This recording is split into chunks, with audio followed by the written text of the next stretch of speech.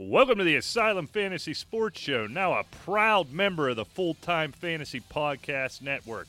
Rick, find us and many more fantastic podcasts at fulltimefantasy.com, on the tweeters at fulltimefantasy. Not only, Rick, do you get great podcasts, most notably this one, but a one-stop shop for the best fantasy content on those interwebs. Rick, we are back. It's almost July. There's nothing to talk about. That is what's crazy to me, Rick, to be honest with you. We are Fleeger and Briggs. This is the Asylum Sports Show. Like Rick said, full-time fantasy podcast network. It's amazing that it's almost July. We're up here northwest PA, and it just seems like we have 2 days of warm weather, and it's almost July. Right. Well, it's because it's rained nonstop since March, I believe. Well, it snowed until April, and then it's rained nonstop till then. 45-degree nights, 94-degree afternoons with nothing but rain showers. It's been a fun time here in Western PA. Boy, you're not kidding. You can jump on Full-Time Fantasy Podcast Network. Listen to your boys here at the Asylum. There's plenty of other guys to take a listen to. Just to name a couple, the FF Consistency Show with our boy Bob Lung, the Fantasy Football Roundtable, FF Face Off, and many others. So get on there. And, you're set. You don't have to go anywhere else, period. That's all I do. Just hit play and let that blicky run, and you're in good shape. And, of course, if you want to follow us at Asylum Football on Twitter, and if you want to be part of the show, ask a question, hurl an insult Rick's way, whatever you want to do, asylumfootball@gmail.com. So that time of year, Rick, still, I always like to start off the show with a few headlines. Yeah. There isn't a whole heck of a lot going on. Some conjecture out there that Tyreek Hill could be suspended over the next several weeks. Interesting. It's extremely interesting with this whole Tyreek Hill thing. And it goes back to, look, we know he's not a nice guy. Oh, no, he's an ass. There's no question about it. And it goes back to who was it? Ezekiel Elliott. Right. No Same charges. thing.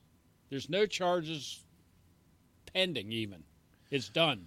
Investigation's over. Well, it seemed to me, and we're probably not even allowed to say this in today's world, I hope this is true. I guess I'm not certain it's true, but I hope it's true. By the way, some of the things I read were reported that not only not charged, this accusation was found almost completely unfounded. It was just flat not true, So I don't know what the suspension's for other than being a bad guy. We know he had the incident, with the girlfriend in the past. Is this a makeup call for that? I really don't know, but the conjecture seems to be, 8 games similar to a Kareem Hunt. I'm sorry, it's bizarre. Look, I don't care if he ever played another game. Right. I have no feelings one way or another of sympathy or empathy of being falsely accused or anything of that nature. It's purely just back to the NFL dictating actions of some sort. You know what I'm saying? But it's what never. Sort? But that's what I'm saying. It's like they always have to be doing something, even though it's not consistent, and lots of times that doesn't make sense. When you have guys like, what was it, Le'Veon Bell, was charged with a crime a few years ago, right? And he had 3 or 4 games in. It was reduced to 2 or 3, something like of that nature, and yet. Here's something where there are no charges, and yet we're talking about half a year. Right. Which, I don't know.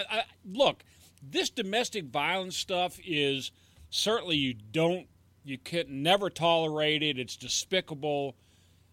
But on the same token, she basically admitted she made it up to get him in trouble. If there are no charges, how do you suspend this guy? Right. And I guess here's the question. If it was true, if it was proven true, he should never play again. Ray Rice. Right. He should never play again. 8 games wouldn't be enough. A year wouldn't be enough. Bingo. To this level, to break a child's arm under the auspice of discipline or whatever it was, he should never play again. if it was maybe not necessarily proven true, but everybody's pretty sure it was true, now this is where this 8-game fits in. Where we stand now, unless the league, unless the Chiefs, unless somebody has a heck of a lot more than they told us, wow, boy, you don't want to take up the mantle for this guy with these accusations. Are the accusations themselves enough to justify, is it where there's smoke, there's fire, so we're going to suspend the guy anyhow? Boy, I don't want to be in the position of defending him, but this, to your point, it's just bizarre. It really seems strange that for this matter and this matter alone, I'm not going to put my personal opinion on whether I think it actually happened or not. I wasn't told. We were told by the authorities that it did not happen. Oh, I was. They called up. Well, I took the call. You were busy. Oh, well, I got a lot going on. I got a lot of plates in here. Right. So I don't know. I get a weird feeling about this because you kind of go from, not only should he never play again, but we should lop off his head when it's, being reported as fact that this is what happened, to there was kind of no gray area. We swung clear back to the other way. It's been determined he had nothing to do with his child breaking his arm, and the girlfriend, wife, whatever, she is coming out and saying, well, yeah, I kind of made that up, my flat, you know what I mean? Right. We took I get an icky feeling about the whole thing, but the suspension doesn't make sense. And another thing that really bothers me is the fact that, and look, it's purely selfish from the Asylum's point of view because it is all about us, but from a fantasy perspective, I kind of like to know ahead of time while we're starting to make some drafts here. Yeah, that'd be nice. But from a pure business standpoint, if you're the Kansas City Chiefs, wouldn't you love to know if Lord Goodell is going to come down with a hammer while you're trying to put a team together to get to the Super Bowl? Do you think they just cut him?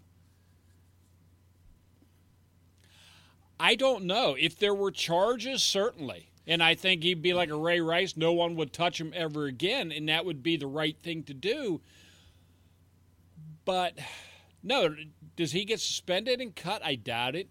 I doubt very seriously. I just think it would make more sense to me, based on this icky feeling I have, for the Chiefs to kind of have that same icky feeling. And you know what? We've already got him. We threw him out of the building, suspended from all operations and pending this issue. It'd be easier for the team just to cut bait and say, you know what, too much, the PR hit was too bad, just go away. You're finished, you're out of here. Then easier for that and would make more sense to me than the league suspending him based on what? I don't know. Yeah, but see, they cut him, then the Patriots sign him, they win another Super Bowl. You're right. Well, yeah, and that's what will happen. He'll be suspended 8 games. He'll come back in the other 8. He'll do nothing for 7 of the 8, and then he'll be the best receiver in the history of playoff football. You're right. That's what will happen. I don't know. This is so hard to talk about. I still have my suspicions it was just a little too cut and dry one way to the complete polar opposite the other one. The whole thing's just icky to me. That's the best word I can come up with. And not Icky Woods either. No, I like Icky Woods. The Chiefs could bring him back. Yeah. Or that was the Bengals. Who am I thinking of? Christian Okoye. Yeah, Okoye. Yeah. But I don't know why I'd conflate those two, but I did. All right, the only other story I have, Rick, and this one infuriates me. Have you seen what is apparently going to be the law of the land in the NFL, re the pass interference rules and the challenging of said rules in the upcoming year? This is maddening to me. I don't even know what to, if it wasn't for fantasy football, I'm not sure what I'd be doing on Sundays any longer, to be quite frank about it, because it is getting to the point it's ridiculous. I don't know what else to say. It's ridiculous. They turn everything into a circus. Right. Because in the last 2 minutes of a close game, we are going to be passing on every down. And every down, there's going to be close coverage. It is literally going to take an hour and a half to play the last 2 minutes of a close NFL football. This is ridiculous. Look, I get what they're trying to do. And it says, in an effort to limit excessive stoppages, any stoppage will occur under stricter criteria than other reviewable plays. Calls will only be reversed based on clear and obvious visual evidence. That's just not true. But that doesn't matter. How do you get clear and obvious visual evidence that an incorrect call was made if you don't stop play and look at it? Right. It's nonsense. It's complete. and utter nonsense. And I'd go so far as to say, and when it's all because of referees behaving like boobs in the Rams-Saints game. right. Which was, Ray Charles could have saw that call. Right. And yet they ignore it. And now we have to go through this agonizing process of every stinking play. And here's the problem. I believe there should be room for judgment from an official, if it's an official you can trust, even outside of the rule. Here's what I mean, Rick. All right. So there's some contact going down the field. Ultimately, it doesn't impede the receiver's ability to get the ball, the receiver's ability to see the ball. It doesn't impede the receiver's ability to move his arms. There may be some contact there that the referees acknowledge, and you always hear, a good announcer, will acknowledge, all right, well, there was a lot of contact there, but the ball wasn't on time anyhow. He still had an opportunity to make the play. This was by the book pass interference, but really it didn't affect the play. Good no call. That doesn't exist anymore. No. I don't know when the last time you watched a Major League Baseball game is, but the implementation of review there has made – you watch it now. You know what? Another thing that takes an hour and a half, every time there's a play at second base, the second baseman or shortstop holding his glove on top of the runner for 4.5 hours waiting for him to sneeze and his fingertip to come off the bag, because now, again, there used to be some discretion there, and the umpires let it go too far with the halo play, with all of that.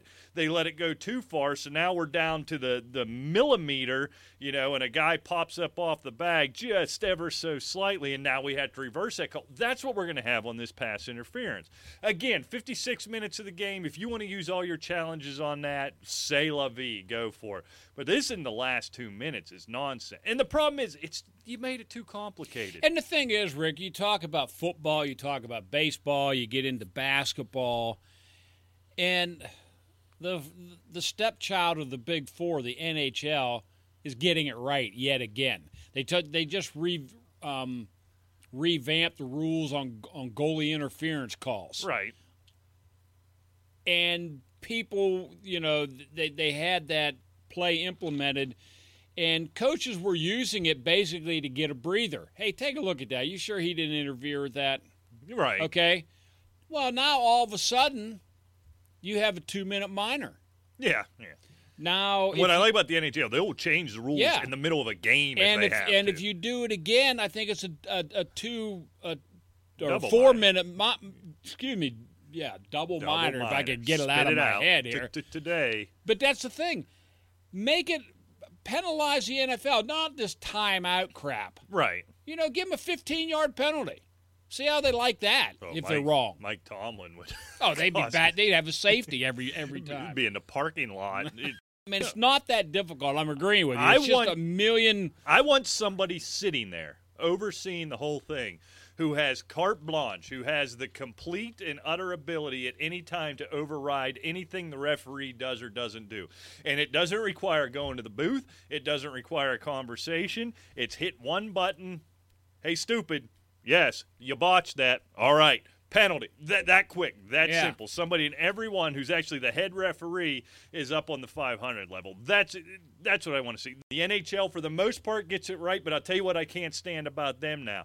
At no point does anybody score a goal where we don't go back and see if 4 minutes prior when they made the initial entry into the offensive zone and if he was outside. Right. And now we're twisting angles and picking things up and down and looking at it upside down to see if the toe pick on his skate blade is still on the blue line or not. The whole thing just muddies it. Puts somebody else up there who's looking straight down at it, has the benefit of 10 seconds of quick TV replay, because if you can't make that determination, if you have to stop the game to make that determination, then it wasn't blatant. It wasn't obvious. You could even make it where the folks in the stands and on TV don't even know what happened. You buzz them, get in his ear, say, that's a flag. Stand up there and make the announcement. 90% of people wouldn't notice the flag never actually came out as long as you go make the announcement. Just this is absurd, and I don't even want to think about what it's going to look like. You suck, and so does fantasy football. That's true. That's right. So we better start talking a little bit about fantasy football, Do mister. we have to? Oh, yes, we do, Fantasy. because we've got a lot of groundwork to lay before training camp starts. Football genius, okay? No wife, no job, Yeah. just pure football knowledge. Put him on the board. House Mazzoli. Got it.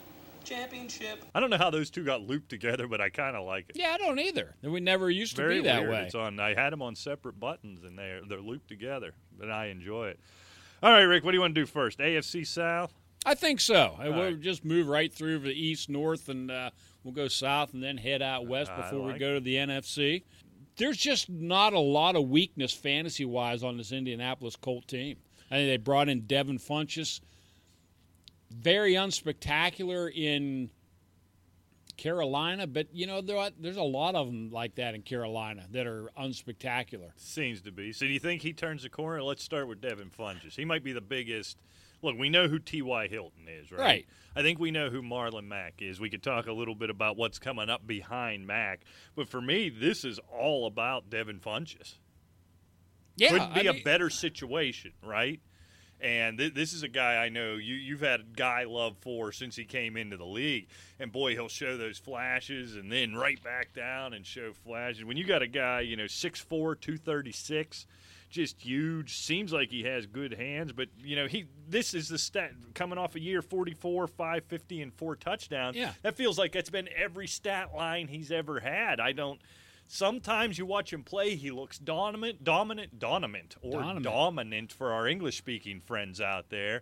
Other times he looks disinterested and lazy. I don't know what to make of him. He's going to have to show me. Now, he's become kind of a running joke on fantasy Twitter, that if you even draft Devin Funchess, you will be mocked mercifully. At the right price tag, I'd love to have this dude stashed. I really would, but, boy, I just don't know. He's going to have to show me. He really is. He's going to have to show me, too, but I tell you what, there's been more than one player in the league that has been questioned with work ethic, et cetera, et cetera. Go to a different situation. Look, Carolina it's Cam Newton first. Oh, absolutely. Period, okay? Christian McCaffrey, now that he's gotten his health back, his wheels under him, now he's right there, and I know Cam is really hoping Greg Olson's healthy this year. Everything else is an afterthought in Carolina. Right. In Indianapolis, this is a high-powered machine, and Andrew Luck is more, and I love the General Andrew Luck on Twitter too. So That's a check good that baby. That is a good follow. Yeah. But he is also a better field general than Cam Newton. Right. And I know y'all get a lot of this. There's so much love for Cam Newton out there. And as an pure athlete, man, I'm right there with you. But when they're not playing well, he pouts. Oh, he looks great with the Derby. Great there's no doubt about that. But he pouts on the sideline. He pouts in the press conferences, and he just doesn't have that fire to rally a team around him. And I'll say that until he proves me wrong. I mean, he's a kind of a show-me guy too. But Andrew Luck, I tell you what, Funchess is not going to get away with any of that kind of behavior. I mean, you look at the kind of behavior that was instilled Calvin Benjamin in Carolina. Right. And then Funchess came in, a year after Benjamin. We thought, okay, well, maybe these guys... They even look the same in a helmet, right? Very, very different looking, actually, but look the same in a helmet. Both kind of look lethargic and slow and disinterested. I don't know if that's the case or it's what you just said. You know what? And this isn't even a knock on Cam Newton. No. Both Andrew Luck and Cam Newton are top-flight NFL quarterbacks. They just do it in very different ways, in very different offenses. So I get the question is, and we're going to get it answered this year, when you take a guy like Funchess, take him out of that Carolina situation, put him into this high-powered, accurate pocket passing type of offense under an Andrew Luck. Does he shine, or does it expose? Does it prove out that perhaps he is a little lazy? He's not a good route runner.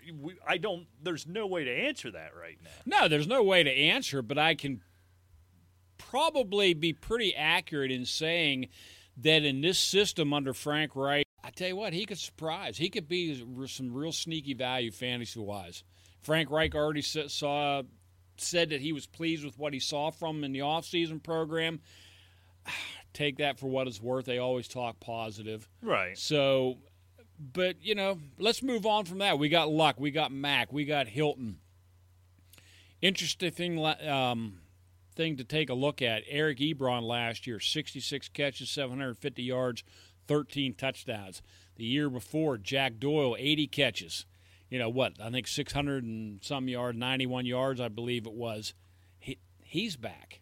Right. Now, where's the value of these tight ends? Yeah, this is tough to put your finger on because, first of all, watching Eric Ebron do what he did last year was so much fun. And a lot of it deserved, I grant you. But the snark surrounding Eric Ebron, you know how the nerd community that we tend to be part of will latch on to some narrative and just beat it into the ground. And Eric Ebron was one of those guys. And watching week after week as he scored touchdown after touchdown and listening to all these a-holes tell me how it's an aberration and it won't happen again next week and then it happened again next week. And to do that for 17 weeks was so much fun for me. So it's hard for me not to root for Ebron. Jack Doyle, I think, has showed himself to be a very, very reliable option. However, you can't turn your back, Rick, on 13 touchdowns. That is a buttload of touchdowns. I don't know if you realize that, but on the measuring scale, this is a scientific term, that is a buttload of touchdowns for a tight end. He had 3 more touchdowns than Travis Kelce. Right. I mean, so... And this guy is big. He's strong. Look, he had a couple of decent years in Detroit. I think 2016 he had like 61 catches, about 711 yards. But that being said, Detroit is basically a tight end graveyard. It's just not one of those positions not since that Brandon Pettigrew has there been anybody to speak of. Yeah, and you saw how that plummeted right very quickly in Detroit. But anyway, that aside, 6'4", 250-pound tight end, and he can get up and get it. I'm just still concerned that Jack Doyle isn't going away, and where do you draft an Eric Ebron? I think it's time for our favorite game. Oh, he's down there. Look, I'm less concerned about Doyle than you are. I think Doyle, look, you don't accidentally catch 80 balls in the NFL. I grant you that. But he's Jack Doyle. Eric Ebron came into this league with a pedigree, right? He came into this league with a name. He's kind of a name brand. He proved himself. Now, the catch numbers, that 20 catch difference, the 60 he had last year versus the 80 Doyle had the year before. I think Doyle gets his, but this hurts Doyle a lot more than it hurt. I think the 13 touchdowns is probably a pipe dream. I'm not certain that happens again. But he could be close to, 9, 10, somewhere in there. I think 60 catches is probably the ceiling for Ebron. So now I think you see Jack Doyle regress back to 50, 60 catches somewhere in there with Ebron taking the bulk of the red zone. But this is the muddled mess that the tight end position is. He's behind Kelce. He's behind Ertz. He's behind Kittle. Right. We know that. Okay. Now let's just play. Austin Hooper. Boy, that's right in line. I might take Ebron over Hooper. Cook with the Saints. Cook. Okay. Kyle Rudolph. I'm going to take Ebron in that one. Trey Burton. Burton. Njoku. Vance McDonald. If he plays even 12 games, that's Vance McDonald, and it's not even close. So I'm going to go with McDonald and hope he stays healthy. Okay. I mean, there's just Jimmy Graham in Green Bay. Yeah, give me Ebron there. Yeah, me too, man. Evan Ingram, there's a lot of hype on Evan Ingram I'll this take year. Ingram. I think Ingram's a top 5 guy. Tight end wise, obviously. Well, Not yeah. in the league. Okay, I mean, he had a 45-catch year last year, and he's just going to be a bigger part of that offense than I guess he's going to have to the be Colts without offense. Yeah. It's Shepard and it's him, and I guess Golden Tate's up there now, but I don't. But we'll, I mean, we'll get into that. it's a mess tight end wise. Oh, it and is. Jack Doyle's going to fit in there somewhere as well, Yeah. I think. But I don't think he gets anywhere near that 80 catch plateau he saw 2 years ago. Not with Ebron on the field. Just monitor training camp and follow the ADPs and get on full-time fantasy. We've got your ADP lists that you can take a look at and just follow that. That's all you need to do. And just kind of monitor what they're saying some of the roles are. We'll keep you up to date on that. Who knows? Somebody may have a blowed ACL by the time training camp, is through. So, a lot of this talk could probably be by nonsense. the time this hits the air, one of Ebron or Doyle will be gone. Well, for the that year. is one nice thing about what you were saying about there's not a ton of headlines. It has been a nice year of not talking about somebody out for the year. Right. Because they blew something. So, we can knock on wood for that one. Okay. Your Houston Texans. My Houston Texans. The offensive juggernaut of Hopkins and Watson, and then it gets a little vanilla after that. It gets more than vanilla. So Watson, just wow. Yeah, I think what he came back with last year, coming off that injury, started just blazing hot. Has the injury, goes out, comes back, starts a little slow. When 8 years over, 68% completion, only threw 9 interceptions, rushed 100 times for over 500 yards, 5 more TDs. This kid's the real dude. He can step back there and he can fling it. He can also run. He's sort of the perfect blend, kind of Mike Vick at his best. We don't need to spend a lot of time talking about Deshaun Watson. It's even worth talking about DeAndre Hopkins. He's the best wide receiver in the league for me. It's not even close for me. We know all other guys may finish with better numbers. There is not a better pass catcher, route runner in the National Football League. Right, and I'm right there with you. His name's DeAndre Hopkins. It's not Nyok and all this kind of stuff. That really bothers you. It does. It's one of these things. But you want to irritate Rick Briggs, give all these players nicknames and refer to him as that on Twitter. He will call me in the middle of the night screaming about this. Who the F is Nuck? What are they talking about? This is ridiculous. You know the one I hate now?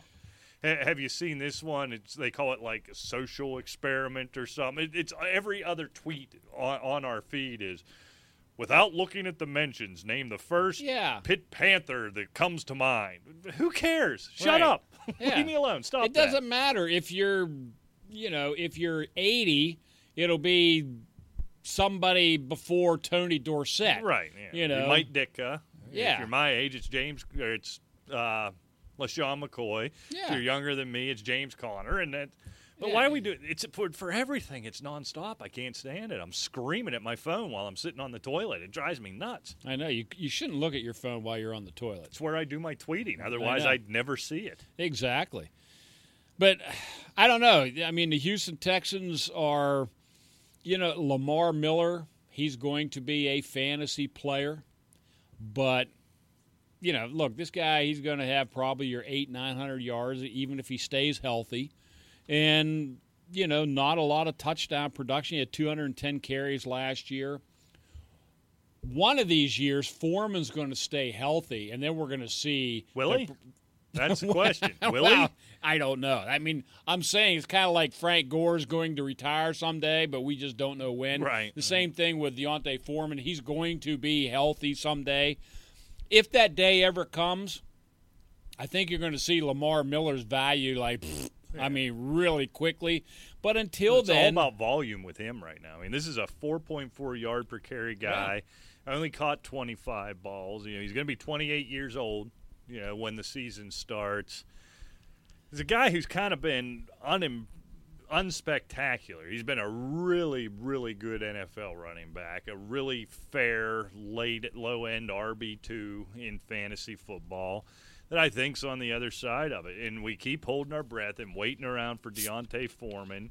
And he looks really nice in the preseason and really nice on the practice field. He's only got one little issue is he doesn't play NFL games. So here's this for you analytics guys. What do the numbers say? What type of production can a guy put up when he doesn't play any games? What's that work out to on the scale, right? And that's the problem. We look at this guy. He's got all the measurables. He's exciting. He doesn't play any football. He just flat doesn't do it. I think the only guy for me outside of Hopkins and outside of Watson that I'm really interested in, but he's kind of in a similar boat as Will Fuller. Rick, he at times has shown flashes of where he puts me to mind of Adam Thielen, just kind of out of nowhere, and you don't expect it, and then you look up and he's got 15 catches and 2 touchdowns. But unlike Adam Thielen, then 2 weeks later he's gone. You know what I mean? He's healthy this year. He looks good. I mean, what are we coming off of? 500 yards and 4 TDs before that injury.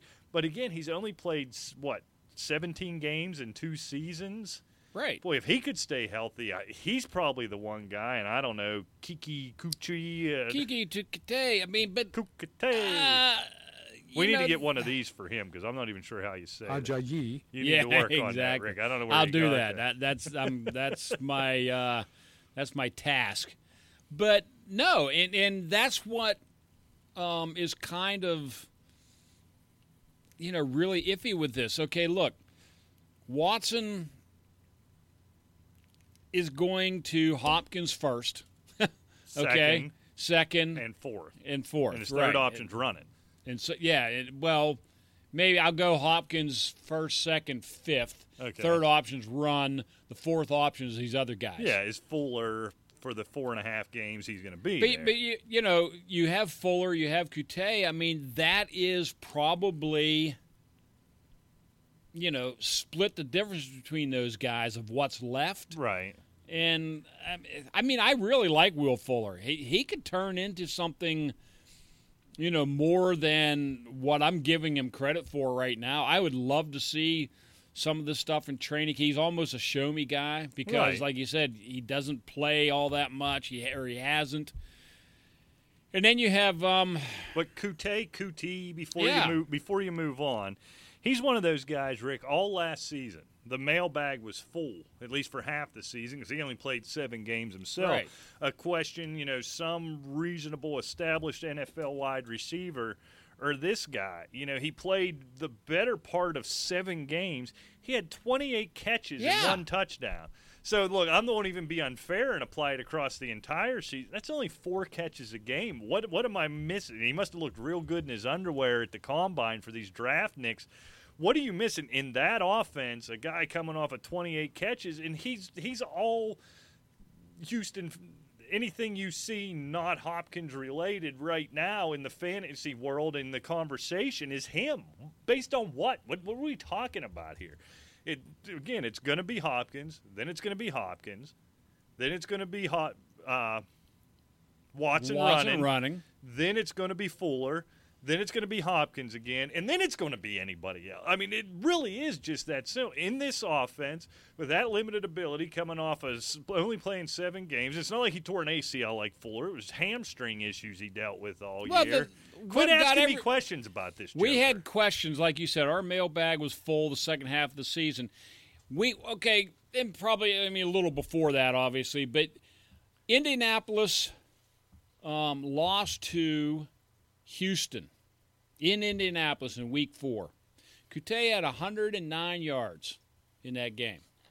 The next week against Dallas, he had 51 yards and a touchdown. And these are his games after that. 33-0. 3-0. Nothing, a bye. Then he had 77 yards against the Washington Redskins in Week 11. He had 14 yards against Tennessee in Week 12, and that was it. So, So all that hype off a 100-yard game. Yeah. Now, I mean, look, I'm not bashing the guy. He was nagged with that hamstring, I think, after week, I don't know what it was, like 7, or maybe it wasn't even 7. It might have been 6. I think it was against Buffalo, maybe Jacksonville. I can't remember, but he had the hamstring tweak. He missed 2 or 3 games, then the bye. He came back after the bye. Decent enough game with 77 yards, but it was always hampering. But I don't know. I mean, I think there's a lot of fantasy potential with this guy, but when you have Will Fuller there now, along with Hopkins, I just think that the rations are going to be rather thin in Houston. Right. And I don't know, we even waste time talking about the tight ends. Jordan Thomas, who knew he was still playing football? Darren Fells, Jordan Atkins. Yeah. Nothing fantasy relevant there. No. And never really and if been they a big, are, then he's going to be picked up off the waiver wire. Yeah, never really been a big part of that offense. Really just not an inspiring team in terms of fantasy football. And speaking of an uninspiring team in terms of fantasy stars, let's head down to your second home, Rick, Jacksonville, Florida, and talk about your boys, the Jaguars. Interesting enough, there are 3 people in that offense that I'm intrigued with in 2019. Number 1 is Nick Foles.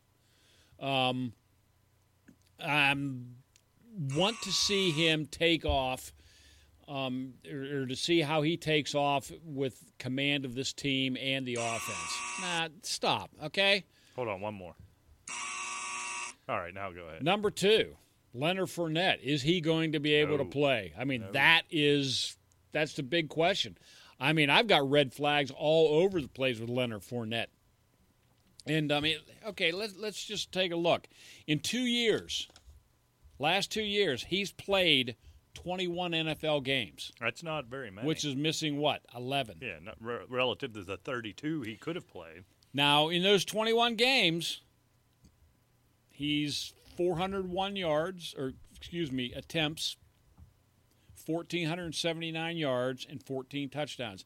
He's averaging 3.7 yards a carry, and he misses, a third of the games, 35% of the football games. That's what he likes to do. He doesn't like to play football games. There is a lot of, really intrigue with Leonard Fournette because you know what? The guy can score touchdowns. We know that. But he's got to be on the field to do it. And the third one is, look, he's coming off of, what were they last year? 5-11 with Blake Bortles, 66 catches, 717 yards, and 5 touchdowns. I think with Nick Foles, and if they can get the run game going, D.D. Westbrook's intriguing. Look, Marquise Lee, he's coming back from a ACL. He has a case of the drops most of the time anyway. And I think Westbrook very easily is the number 1 receiver on this offense. What that means in terms of fantasy. That may be damning him with faint praise. Right. I mean, honestly. Yeah, but I'm telling you, I don't know, maybe I'm giving more interest and love to a Nick Foles fantasy-wise. I think you are. Well, but I don't think so. I really don't think so. I think he's going to have – and I'm not going to say he's not going to come out and throw 5,000 yards to these guys and all this kind of nonsense. That's not what I'm saying. But if he has a 4,000-yard year with 27, 28 touchdowns and just keep the interceptions down, they're fine. You're going to have some production out of that offense. All right. Those are some pretty big ifs, though, my friend. If he has a 4,000-yard year, it will by 1,200 yards exceed any other year he's ever had. He's never been a starter. Anytime he has failed miserably. What they needed to do was keep that drunk Blake Bortles, let him start 3 games, then bring Foles in, then he takes you to the damn playoffs, if not to the Super Bowl. As a full-time starter, Nick Foles is pathetic. And keeping the interceptions down, let's go through this. 7-4, 5-2, 3-0, 7-10. That's touchdowns to interceptions. 13 touchdowns to 10, Thanks. 27-2. So that was a pretty good year back in 2013, 6-5. The dude loves to throw interceptions. He hates to throw for 3,000 yards, let alone 4,000 yards, and he hasn't succeeded as the starter. Now, he hasn't had a ton of opportunities going into the year as a number one guy, but when he hasn't been that dude. You know, Westbrook, look, he's going to get it by default, but, boy, 66, 717, and 5 touchdowns. I wrote down what you said. That sounds like about what I would expect from him this year. I don't know how much of a leap I see there. You know, Keelan Cole, blah, Marquise Lee, blah. For me, like I said, I'm not buying Foles at all. Fournette's the interesting one. And I don't think he's even is intriguing. I think he's an afterthought to me. There will not be a fantasy football team for me on which Leonard Fournette resides. This guy, Rick, through his career, he's a bruiser, a basher. He got all the hype from me and everybody else because we saw what he did in college. Despite, put the injuries aside, he's averaging 3.7 yards per carry for his career. I've been crushing anybody under 4.5 as we've gone through all these teams. This is 3.7. To your point, he misses 1 out of every 3 football games. We're holding on to a ghost, Rick. We're holding on to some of those just beastly, fantastic runs we saw at LSU. He's done nothing in pro football to justify being a starter for the Jacksonville Jaguars, let alone your fantasy football team. I'm cutting bait. I hope he turns around because when it's good for him, boy, it's exciting to watch, right? But no thank you. I'm out. I'm with you. I can't pull. And because, and another reason when you say you're out, I mean, obviously you're going to take a Leonard Fournette at the right price. Well, yeah, in the 9th round, but he isn't going to be there. But when you're talking about running backs, there's no way that I can pay the price that he's starting to command. And I'm going to pull up the full-time fantasy ADPs right now. I mean, I'm looking at Leonard Fournette right now is right with Damian Williams from Kansas City. Okay. Man, to me, that's just a no-brainer. Right. I mean, yeah, we'll get to Damian Williams, and there's some scrutiny whether or not he's going to be like a full-time back. But I'll tell you what, even if he's splitting time with Carlos Hyde in an Andy Reid offense, man, you give me Damian Williams all day long over Fournette. Let's go down. He's right now, he is 1, 2, 3, 4, 5. Well, yeah, 5. Leonard Fournette right now is 27.4 ADP. Marlon Mack is frickin' 31.2. Yeah, that's not even close to Derrick Henry. I'll take Derrick Henry over him. We're going to get to him next here. Right. That's a conversation I want to have. So, I mean, yeah, I'm not paying the price for a guy that plays 2/3 of the game if I can get somebody that's going to be more productive and I know he's going to play. Yeah, and that's the thing. So, and that brings us to your Tennessee Titans. My second right here on Full-Time Fantasy Podcast Network. Huh? Have you ever been in Nashville? I haven't. I need to go. I hear it's I'd love to go to Nashville, yeah. I need to get down. Maybe we'll take a show trip to Nashville. Yeah, what was that old song? I'm going to Nashville to get my Peterbilt. Yeah. What's this now? I'm not familiar with this song. Back in the 70s. Some old trucker song, I'm going to Nashville to get my Peterbilt. Peterbilt being a brand of truck, exactly. The adolescent in me, that's not what I exactly. thought of Well, that was the adolescent in the person singing it, I'm sure. This is why I keep you around. Just that one comment a show like that. Who says that? Who knows that song? Let alone could work it into a conversation about football. Well, actually, somebody that is worldly and has probably listened to the radio, for music at a time or two probably would know it. And, of course, he probably has to have a few years on him, too. Well, I was going to say most people who wouldn't get that reference have long been dead.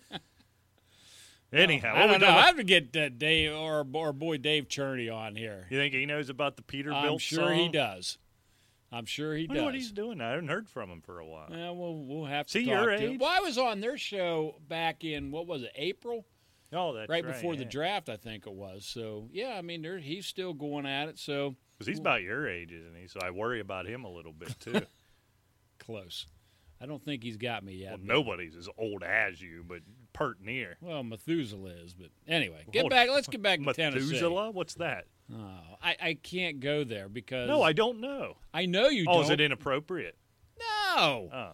But it's Just just you're some showing, Star Trek junk or something? No, oh Lord, no. You talk about Tennessee. No, I got to know what a Methuselah No, is. I know, but you're showing your ignorance. It's kind of like you say something from The Godfather. What are you talking about? Well, yeah, I haven't watched that I either. know, What's and that- Methuselah? Just tell me. That is stuff that is. Give me the Cliff Notes version. We got the Cliff Notes version of To Kill a Mockingbird here. We'll tell that story on another show when we're not so busy. What's the Cliff Notes version of Methuselah? You could have just told me by Methuselah now. Methuselah was the biblical patriarch of Christianity and Judaism. And it was reportedly he's said to have died at the age of 969. Oh, Okay? So that was, he lived the longest of all figures mentioned in the Bible. But you're catching up, is what you're saying. I don't think I ever will. So he was in the Bible. yeah. So you could have just said 4 minutes ago, he's in the Bible and he lived to be 950, and we could have moved on from there. But you had to get 969. You had to get all snarky and snooty about Because- it. Like I'm a because fool. it's- Like you are! You want our audience You to are! believe that Rick Briggs is a freaking biblical scholar. No! Ain't nobody falling for No, that. it's just that I read things and retain information and But not useful information. Who needs to know that? it's just common It knowledge. certainly is not. Of course it is. I want a poll. AsylumFootball@gmail.com, @AsylumFootball on Twitter. Let me know if you knew anything about Methuselah before Rick Briggs brought it up. Please, @AsylumFootball on Twitter, AsylumFootball@gmail.com. And that's a perfect segue, Rick, into and the I'm gonna Tennessee get my Titans. boy.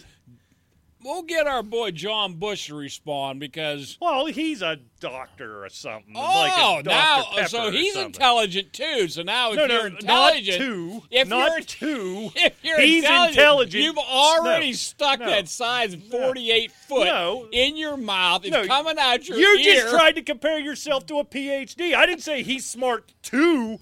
He is smart. You're an idiot who happens to know No. what Methuselah is. All right? I've traveled with you. I've spent time with you. Do not compare yourself to a PhD. In no way. I'm just saying, intelligence oozes out of me. I can't help it. There's plenty All right. oozes out of you at your age. Intelligence ain't one of them. Now, for the love of Christ, can we talk about the There Tennessee you go. Titans? We know who he is. Well, yeah. Ah. He's the guy on the $20 bill, right? Oh, no, that's Jeez. somebody else. Anyhow, the Tennessee Titans. Rick, why the hell did the Titans bring Ryan Tannehill in? To back up Marcus Mariota, who's been Is it going to be that simple? rocky. He's been rocky and banged up. I mean, at best. Yeah. And let's face it. Let's face fact. Marcus Mariota has been very underwhelming, along with Jameis Winston, who Yeah. were going to be the second coming of they were the 1-2. modern quarterbacks. The 1-2 never works out like it. What are you pointing at? The two lines. Yeah, I put it back in stereo. Okay. Because we had some trouble. I don't know if you noticed. I air checked like the first 10 minutes of last week. We lost seconds here and there. It worked itself out. And the only thing I could find was there was something wrong with the mono. So I'm going back to the stereo. It looks like the tracks are lining up. I hope so. stay that Yeah. way. Even if it's a tenth of a second off, it really throws it off. Definitely horrible.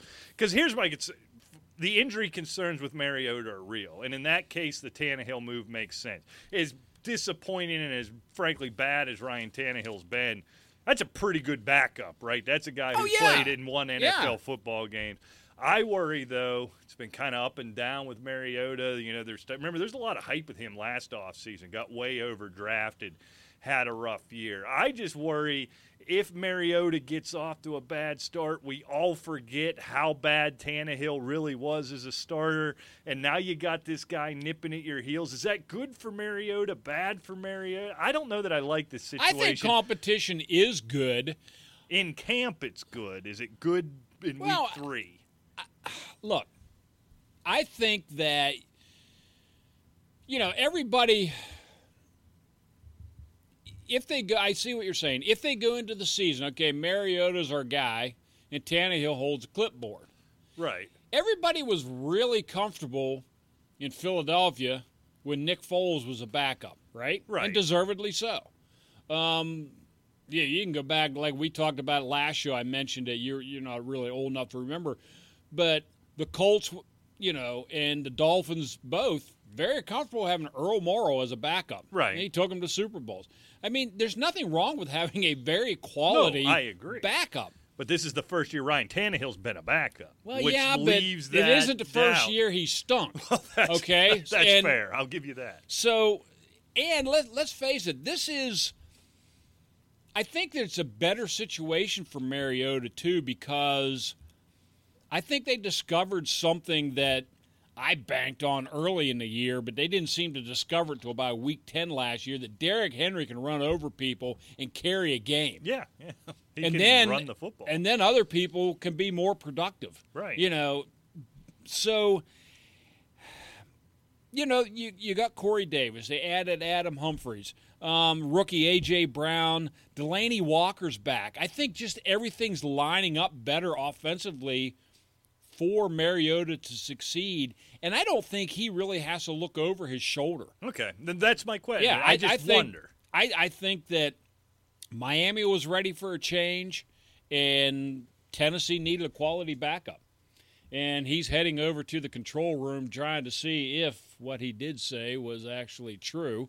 I was just looking at the clock. We're almost an hour already, Rick. Well, okay, we're through the South. Yeah, we're going to be working. Well, we can't move on quite yet. So Derrick Henry. Yeah. What we saw in the beginning of his career, is that who Derrick Henry is? What we saw in the second half of last season, who is Derrick Henry? You talk about an enigma. He appears We saw what he can be. Yeah, when they use him. And I think that that's what they need to do. The line was opening up some holes for him, and he was exploiting that and making holes of his own. And that was the difference in that second half of the year. Right. Running hard, you might have found something. He had just missed 5 yards a carry, 12 touchdowns. And then Dion Lewis, comes in, only gets 155 carries, but he goes over 500 yards. Surprised his reception numbers were as low as they were at 59 or 60. I think they found the perfect balance. It's a matter of, I don't know, was it ever a work ethic thing, what it was with Derrick Henry, that it just clicked? Was it usage? Was it – I don't really know. I tend to believe I'm a Derrick Henry truther, I guess, to use a term way often too used in this industry. I'm buying in. I'm probably going to overpay for Derrick Henry in a few spots. It was so a lot of them were that 200-yard game or 500-yard game. Well, and that's the thing. I mean, it was. let's not – I don't want to get carried away with Derrick Henry because he had a 238-yard, 4-touchdown game against Jacksonville, and the next week 170 yards and 2 touchdowns against the Giants. But, and they finished the year with 84 yards and a touchdown against the Skins. But before that, I'm just looking through here, I mean, his highest yard total was 58 yards. Yeah, that's what concerns you. But you can't fake 12 touchdowns. That's a number that sticks out to me. No, you can't. And of course, he had 8 of them in the last 4 weeks of the year. There's Again. certain things that you can fake, but the consistency of it, and Bob, that was for you, you have to pay attention right off the beginning. I mean, watch some of it in training camp and try to pay attention. I don't know if they tell the truth, how they're going to try to set their offenses and so forth. But I think for this team to be successful, it's going to have to run through him and to have Mariota capitalize off the running game that teams should have to fear and respect. Right. So I mean, I think he's certainly worth having. I still think he's a good late third, early fourth round pickup. Right. And good an RB2, good yeah. RB1 if you go 0 RB, Right. if anybody still does that. Corey Davis, Rick, he take that step into the conversation, a top, 12 to 15, 16 fantasy wide receivers? No. I don't think so. Not with the glut of wide receivers out there and the way that this offense flows for Tennessee. I just don't think that it's going to be a wide receiver dominated offense, number one. I think that's the big thing. I think Corey Davis in Pittsburgh would be a 100-catch guy. I don't think you're going to see a 100-catch guy in Tennessee, if that makes sense. If he was one of those type of guys, Rick, I think he would have to show me something a little. I like him. He's a good athlete. He's a good receiver. I mean, I think his numbers tick up somewhat. But he's not in a high-powered offense. And I just don't see where, okay, look, Randy Moss, Antonio Brown, these kind of guys, they get the targets. Right. I mean, I think you have Davis, Humphreys, A.J. Brown, and all the other guys named Mo, not to mention Tajay Sharp's still there, Taywan Taylor, who is the new Delaney Brashard Walker, Perryman. who used to be Mariota's boy. Yeah, Walker's the big one. So, no, I don't see his targets going up so nearly as much as what you would like, so I don't see his numbers taking that massive jump either. Yeah, I think they take a little bit of a jump. I mean, he's coming off of 65, just short of 900, 4 TDs. So I think he takes a nice bump up, and he's a good low-end 2, high-end 3. We can have that debate. Taylor, stop talking to me about him. He's Brashard Perryman. I'm sorry. I don't want to hear about Taylor in that offense. Humphreys is going to be interesting, and I think Humphreys may actually hurt these other guys because you have Delaney Walker and you have Humphreys and a quarterback with some questionable accuracy. A guy like Humphreys is going to be a nice little safety blanket. He's going to be Julian Edelman sounds ridiculous, but that kind of guy, that type of possession guy, I think you're going to see lots of receptions. Had 55, 61, and 76 grabs his last 3 years. Yeah. He's going to get those kind of numbers. Not big yardage, not big touchdown numbers. And then Delaney Walker. Quite similar. You're going from Jameis Winston to Marcus Mariota. Yeah. Nobody can say that there's a huge difference in either one of these guys. So I don't see where a whole lot of difference with Adam Humphreys. Yeah, Humphreys been there. He's done that. All right, Ray, we got to get going. Yes, I'm indeed. Not working as much overtime as we did last week. Head out west, and when you talk about the West, first thing you got to talk about is Pat Mahomes and the Chiefs. Yeah, I mean, this team is just a boatload of talent, especially if Tyreek Hill does not get suspended. That's the biggie. Look, Mahomes, is he the number one guy? He's obviously the number one guy in ADPs right now. I'm still tending a little bit with Andrew Luck having a huge year, but Mahomes is special. Yeah, he is. He's going to regress a little bit. I don't think you can repeat that. Right. But that's the word. He's special. He makes plays. He finds a way. He's going to put up pretty similar numbers. So when you say regression, everybody tends to agree there's going to be some regression, but he isn't regressing to 3,800 yards and 21 touchdowns. That ain't going to happen. Dude's special. Look, you can talk about Andrew Luck. You can talk about anybody else you want. It's Mahomes pretty clearly. If not, he's just a half a tick behind whoever you happen to prefer. I think he keeps that offense moving. What's fascinating to me, or at least interesting to me here, is you brought it up slightly earlier, this running back situation. We don't have the big name there. What's Damian Williams ever done? I mean, honestly, what's he ever done? Damian Williams was pushed out of Miami in favor of Kenyon Drake. Right. He had a big, 4 games with Kansas City? Something like that. Yeah. I mean, I'd really had to pull it up, which we can do. It's not a big deal. But that's basically it. That's his resume. But I think more than that, Rick, it is what this guy can do in an Andy Reid offense. Right, exactly. I mean, look, Andy Reid has a history. You go back at, you've got your Brian Westbrooks, you've got your LaShawn McCoys, you've got I'm trying to think of all the guys that were with him, even the Ajayi and so forth. Nice. Ajayi. Yes, thank you. Always productive, always top-notch running backs. Right, yeah. In this Deuce offense, Staley, yeah. back in the early Eagles, early in his career. So, no, I mean, I really like this guy with Andy Reid. Can he be an every down back and get the workload some of these guys can? I think that's why they brought in Carlos Hyde. Yeah. Look, I think by default, Damian Williams is going to be tremendous, right? I mean, coming off of, with the Chiefs, averaged 5 yards a carry, got in the end zone 4 times, had 23 catches, got in the end zone twice more there. if Pat Mahomes is what we think he's going to be, if the Chiefs are what we think they're going to continue to be offensively, Damian Williams is going to be the beneficiary of that. So I say that at the beginning, what has he ever done? He's never done nothing. He is an unknown commodity. He's going to have to succeed. He can't help but succeed. He is going to be, in that conversation of a mid to low end RB1 just based on that. Carlos Hyde is the guy I think is going to get overdrafted. I don't think he benefits from that as much. If Damian Williams proves he can do what needs done in this offense, I think Carlos Hyde's going to be really limited. Here's a dude had a couple of nice years real early in his career and then has essentially done a whole lot of nothing, and we can't give up on him. We don't want to quit him.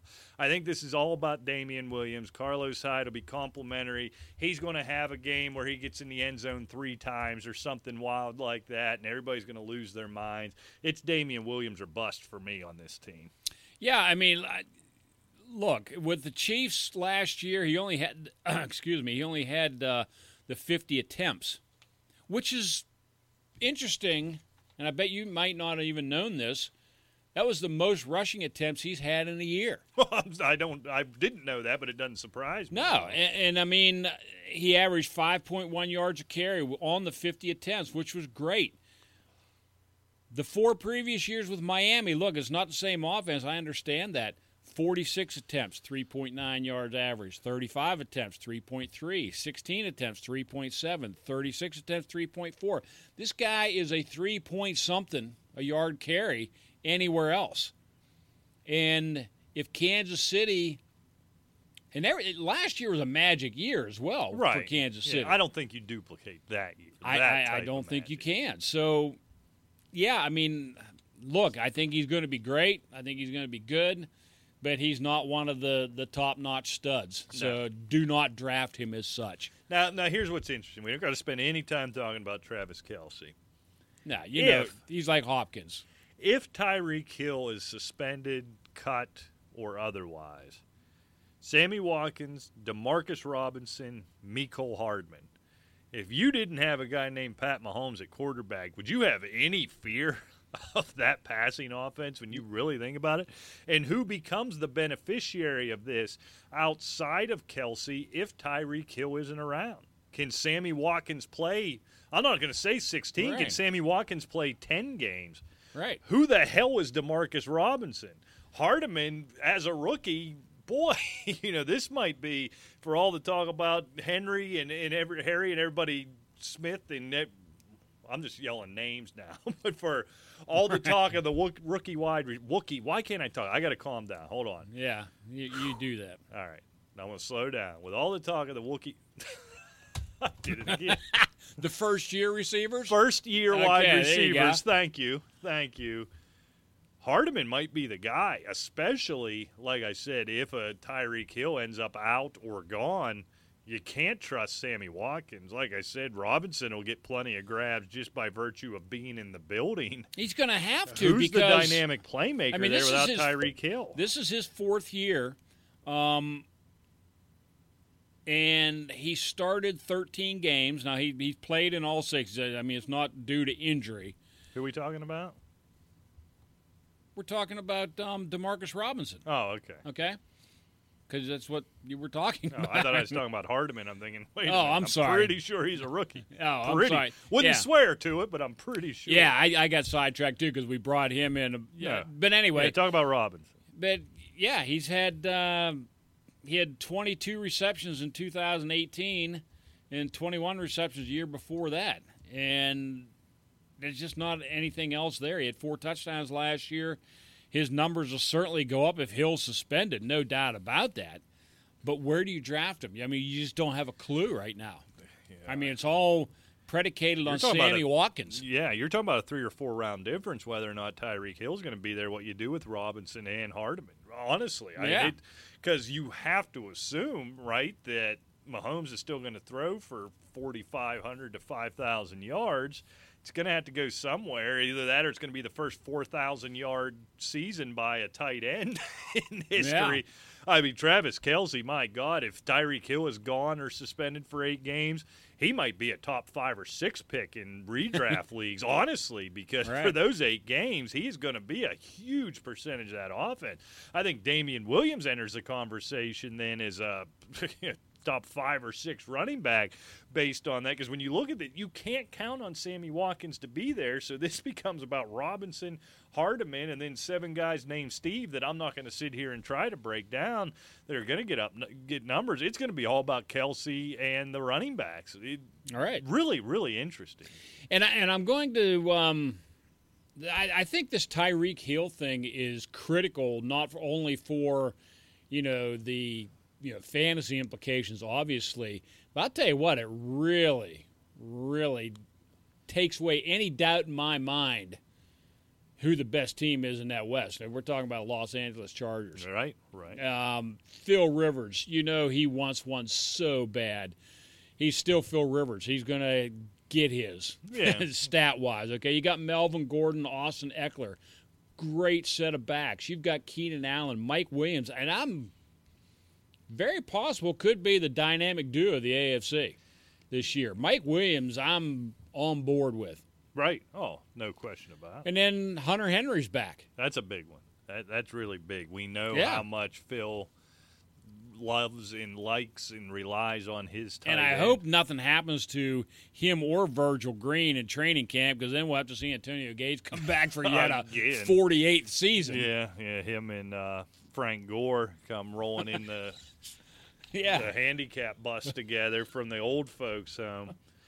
For me, we don't got to talk about Rivers. We don't have to talk about Melvin Gordon. Don't have to talk about Keenan Allen and Mike Williams. There's 2 things here that I'm watching out for and that I'm interested in when it comes to the Chargers.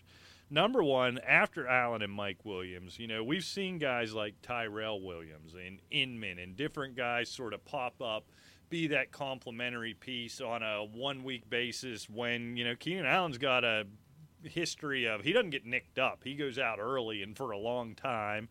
Mike Williams has had some injuries. There really isn't that third guy behind those two. So for a healthy those two, Travis Benjamin's a real question mark. Yeah, adds value to those two, assuming they stay healthy. But I think the most interesting piece here is Eckler, right? I mean, he's coming off a massive career year for Melvin Gordon, and Eckler on his own puts up 553 touches, another 39 catches for 403 more touchdowns.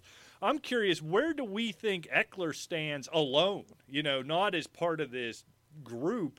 I don't think you get Eckler as a handcuff to Gordon. I think this is a standalone spot play flex type of guy.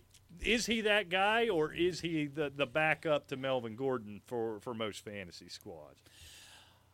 I think what you say is true, but during a draft, I think the man that has, or woman that has Melvin Gordon may snipe him ahead of where you're willing to pay for him. I think you probably should. Well, there's no doubt that you should. You're obviously right.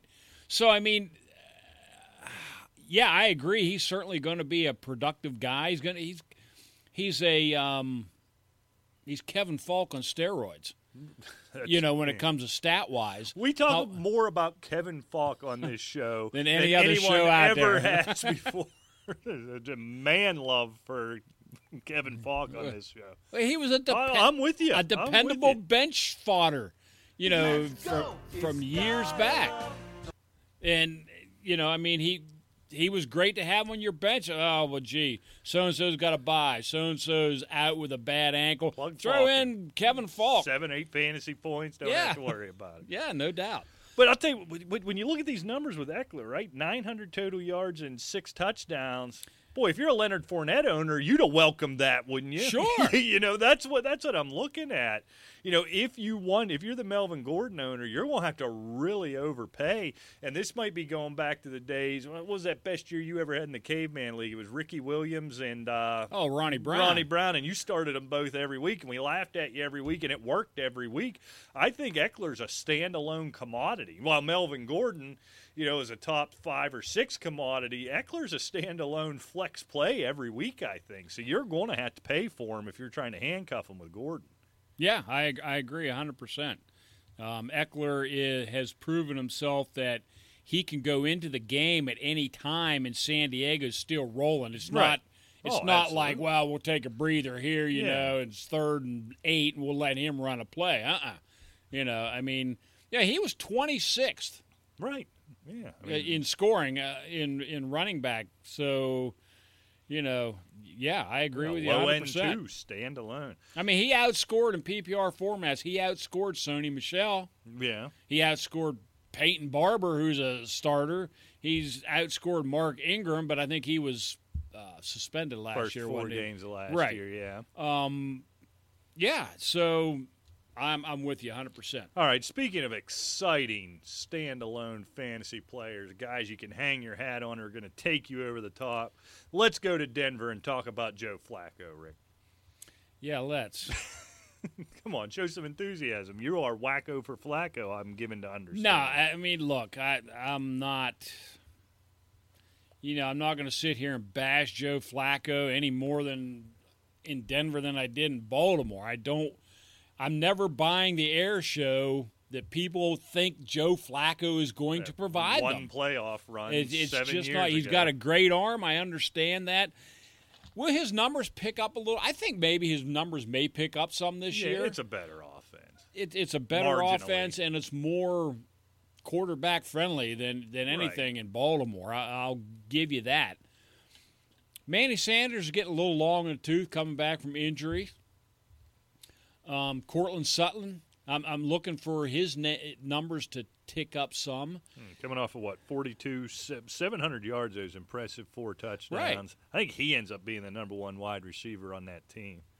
I agree with you 100%. And there's 7 other guys named Joe. It's about Philip Lindsay, right? I love Philip Lindsay.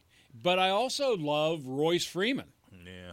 And, I mean, I don't know if there's a team really in the AFC that has a deeper backfield. Fantasy-wise, I don't know if that's a good thing.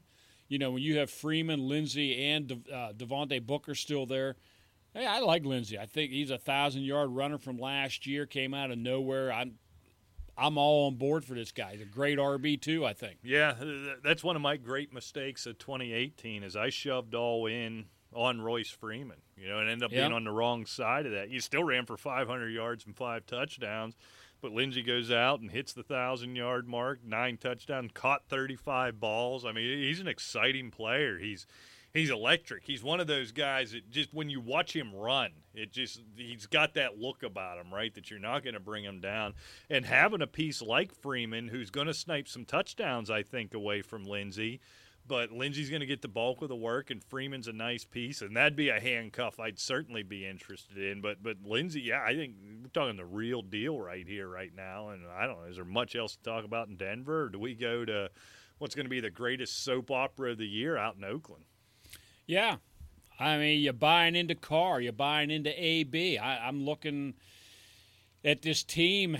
You got Jacobs at running back, the rookie. You know, a lot of high expectations with him. So Oakland is interesting, but like you said, you know, we're heading into the Hard Knock soap opera. Oh, I can't wait. You've got AB, you've got Burfict, you've got Richie Incognito, you've got Chucky. I mean, this is just going to be great. And you know Marshawn's going to show up at some point, This may be right? the first Hard Knocks I watch. Oh, you got to watch it. That's appointment television. Yeah. Look, let's get into Derek Carr. Looked real good a couple years ago as a young quarterback. Really struggled here recently. You're still talking about a 69% completion percentage, 4,000 yards. The interception numbers are too high. The touchdown numbers are too low. Enter Antonio Brown, who's going to be a real nice guy for at least 8 or 9 weeks here at the start of this season. You bring in Tyrell Williams. How about J.J. Nelson? How about Ryan Grant? How about Hunter Renfrow? Not huge names, but outside of Renfrow, obviously, 3 guys who have played meaningful snaps in the National Football League, who have caught meaningful passes. Look, Antonio Brown, I'll be rooting like hell against him. I'm going to be honest with you. He's going to get 100 balls. He really is. You can't stop him. Derek Carr is good enough to get the ball to him. Nobody at the tight end position. What I am real curious about is how this running back situation shakes out. You bring in the rookie. You got Jalen Richard coming off. He's your pass-catching back, though, right? Coming off a year, 68 catches, I think it was, a little over 600 yards. DeAndre Washington, 3.8 yards a carry last year. It's going to be Jacobs' job to lose. I don't know. It's his job. There's no doubt about that. I mean, if he comes through training camp, look, Isaiah Crowell went down way early. I mean, and that predicated what Oakland had to do. Right. They had to bring in somebody because you didn't want to head into 2019 with Jalen Richard or Muscle Hamster as your running back one. Simple as I that. ain't never seen no talking win me nothing. And still out there. We don't know where you're at.